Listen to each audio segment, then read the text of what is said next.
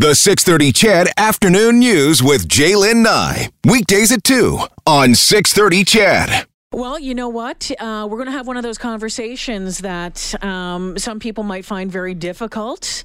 Others might find healing. But most importantly, it's an important conversation to have. And the more we talk about it, I think the better things will become. Since 2003, September 10th has been marked as World Suicide Prevention Day in Edmonton. This number was a little surprising. They say as many as 11 people consider taking their life every day. Joining me in studio this afternoon, Jennifer Martin, the chair of the Alberta Critical Incident Advisory Council, and Jeff Sitch, who is a registered psychologist and the clinical director with the network. Jeff, it sounds like 1970s siblings right here, eh? Thanks for joining me in studio this afternoon. Thanks for having us. Want to go back, if some of you are wondering where do I know Jennifer Martin's name from. Jennifer, of course, was on television here for a long time at A Channel way back in the day. CTV, Alberta Primetime, Kissin'. You name it. I worked in this building. Yes, and worked here as well. And Jen and I go back a long time. So I'm thrilled to catch up with you and here now having the conversation that we're going to have. I wish it was under different circumstances, but Jen invited the both of you in to have a very serious conversation. And Jen, I invited you specifically is because you have lived through this. You have gone through the death of your husband by suicide, and I'm sure at the time you're like, what the hell's going on? But looking back, to say the least, right? Yeah. I don't know where you want to start with that story. Your husband was a police officer. Yeah, and everybody's story is different, and I think it's important to know that everything we say here is our individual story. But the key message is it's real. It can happen when you least expect it. It usually shocks everyone around, and then you look and go, well, why didn't I know? And why didn't I do something about it? And that's why this conversation is so important. So number one, if you think someone's struggling, don't turn away. It's hard, but lean in. Do you have a plan?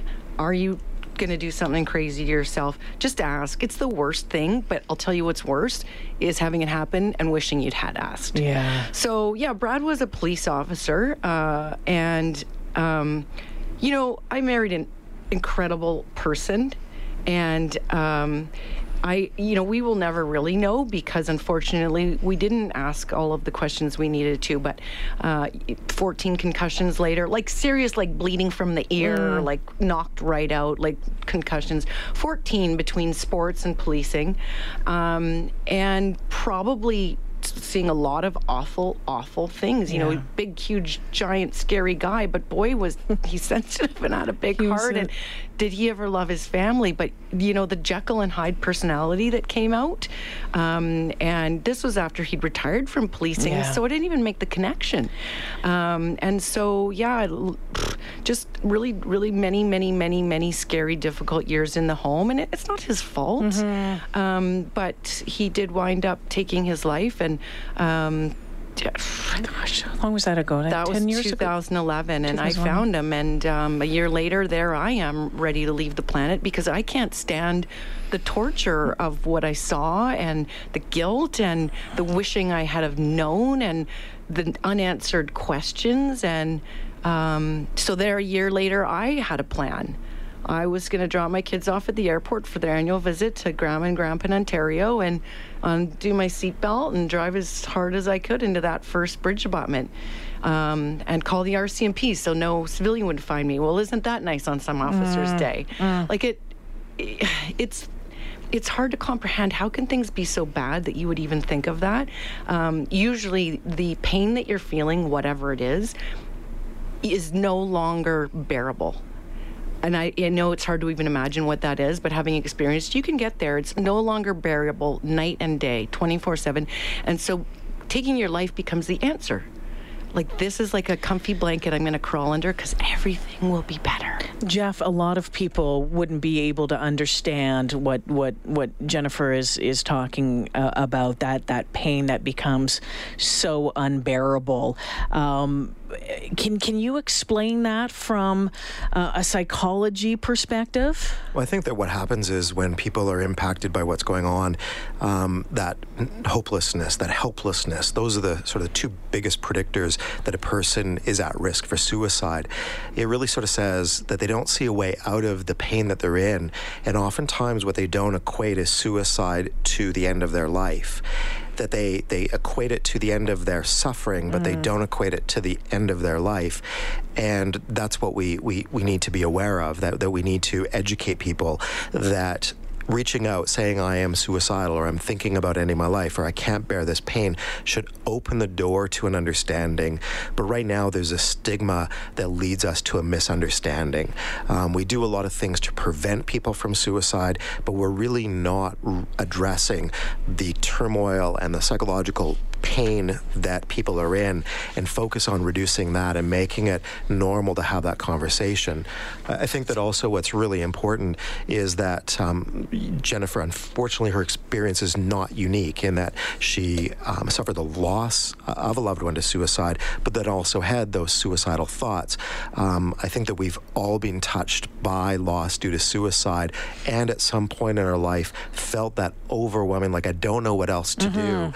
And then it goes from degrees to that, and then that hopelessness, that helplessness, that despair sort of lean into it. Is there an element of self-loathing?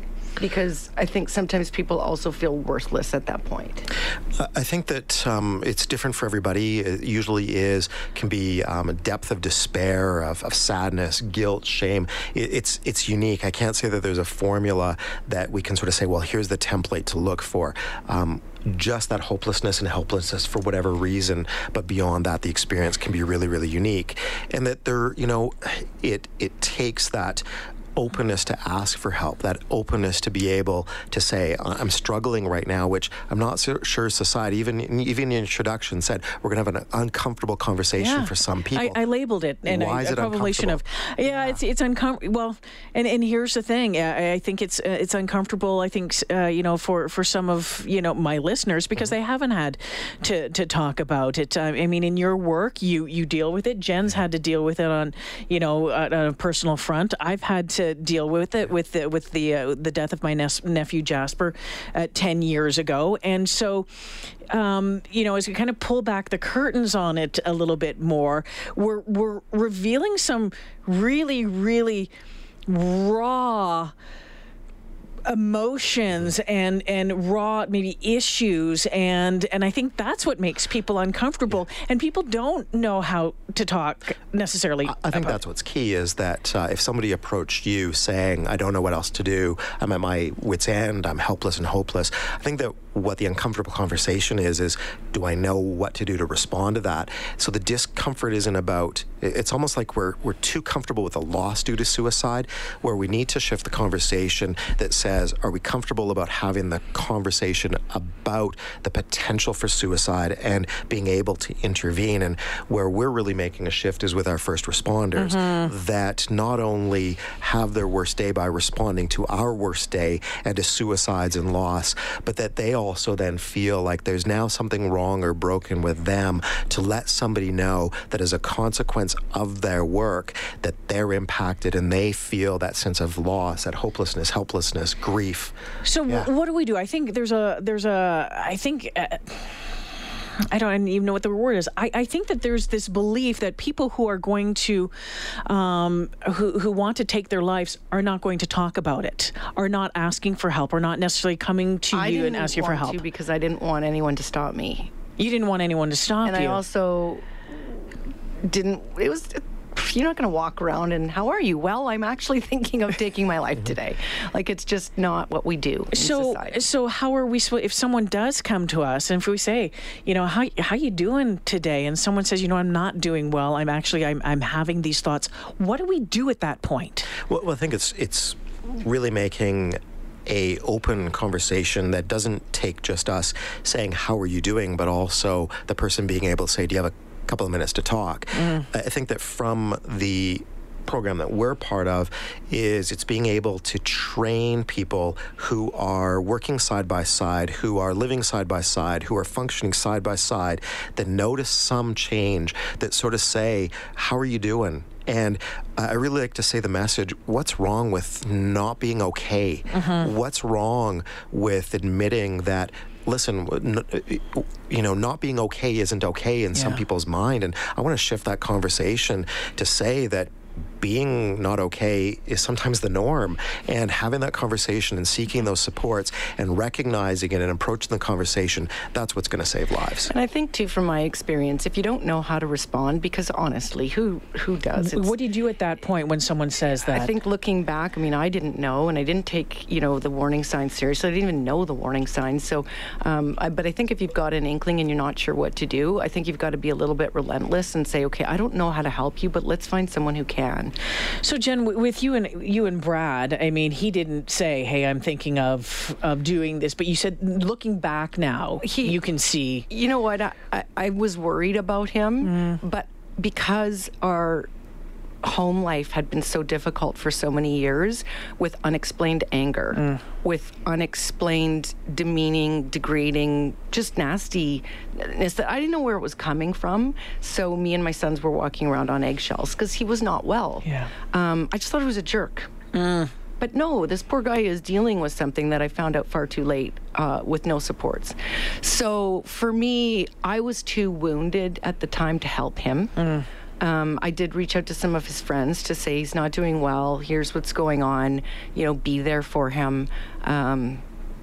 Is that a suggestion? If you're worried about someone, maybe to wave the flag a little bit. I had a conversation not too long ago, and it's I don't want to get into the details because it's their story, but someone close to me worried about a friend who is living far away, and he hasn't heard from this person in a very long time. And I said, you might want to reach out to the family if you haven't heard out to this. You heard out. Yeah. Is that okay to do? I think people are worried about ticking off the other person. Well, that's the thing, though, right? I like to say, when better mad than dead. I'd rather have them mad at me that I'm checking in on them than sort of go, I don't want to cause a discomfort and then find out that they've actually, ended their life. So I have this analogy that sort of says, better mad than dead. If they're mad at me for checking in or asking the question, I can live with that. What I can't live with is being uncomfortable with the conversation, not asking it,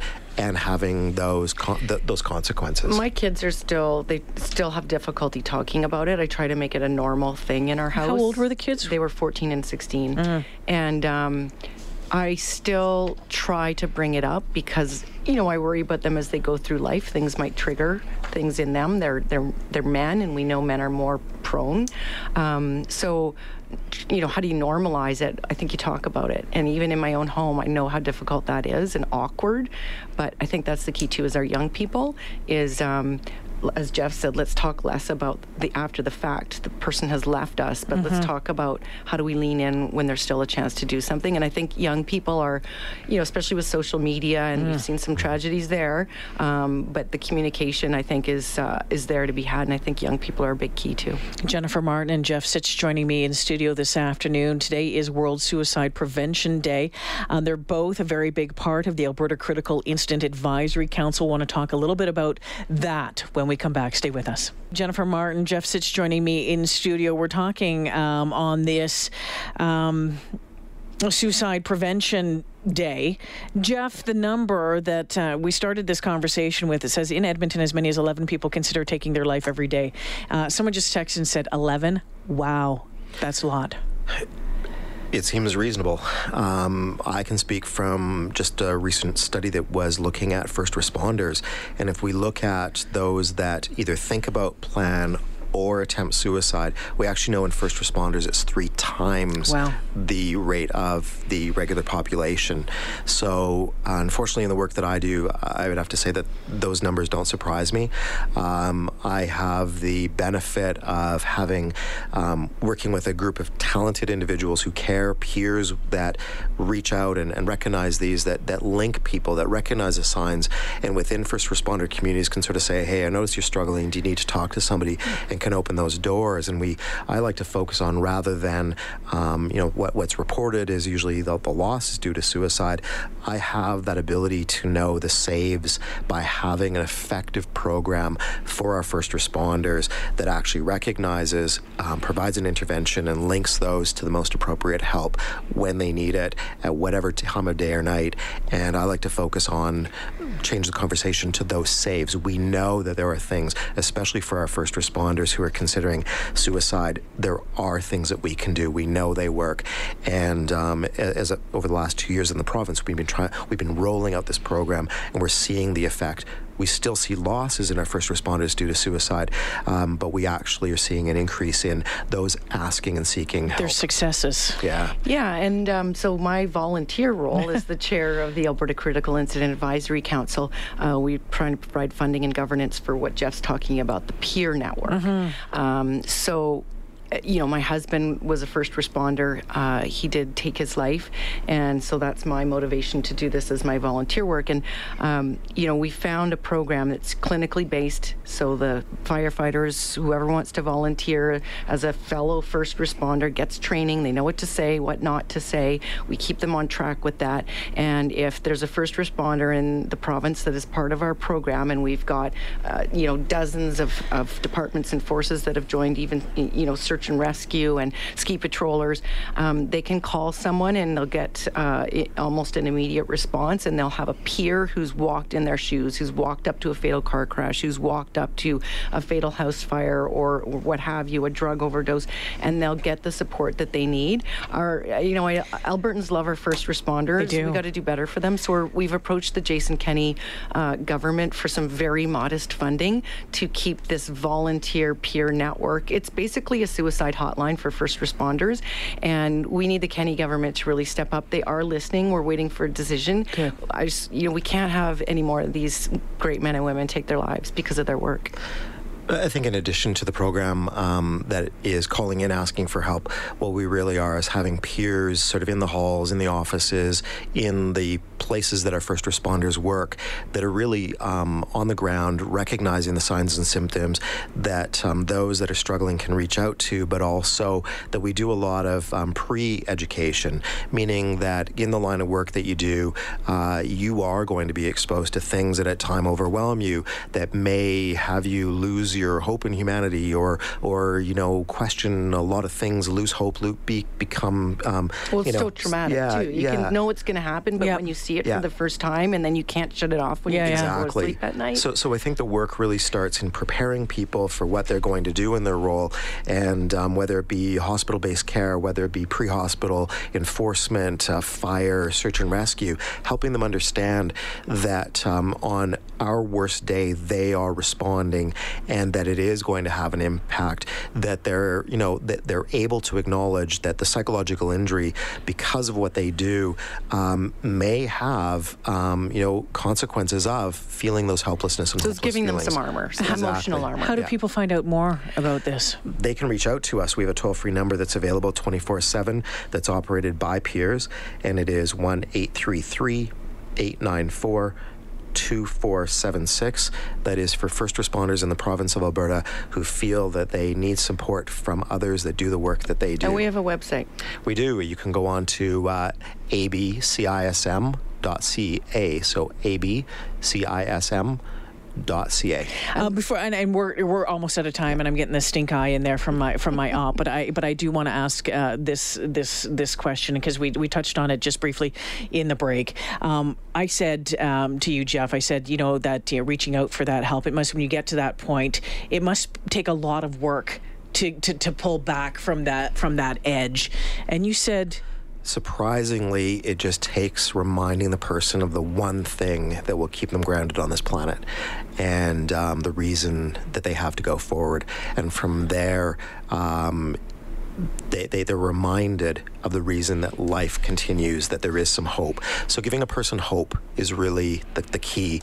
And it maybe because I do this every day, it's a little bit different, but that one key is all that it takes, starting there. For Jen, it was a sunrise and her kids. Yeah, I was standing on the back deck, and after my own husband's suicide a year later, I was ready to leave the planet. I just couldn't take it anymore, the pain. And I had a right and left moment, and I chose to go right because I thought, I can't leave these boys. Yeah. And thank you for taking the right decision. My pleasure. Jennifer and Jeff, thank you for joining me this afternoon, having this conversation. If you need help right now, the Canadian Mental Health Association has a 24-hour distress line. It's 780-482-HELP. That's 4357. Again, if you're a first responder looking for help, it's 1-833-894-2476. Thank you for this. Thank you. Thank you.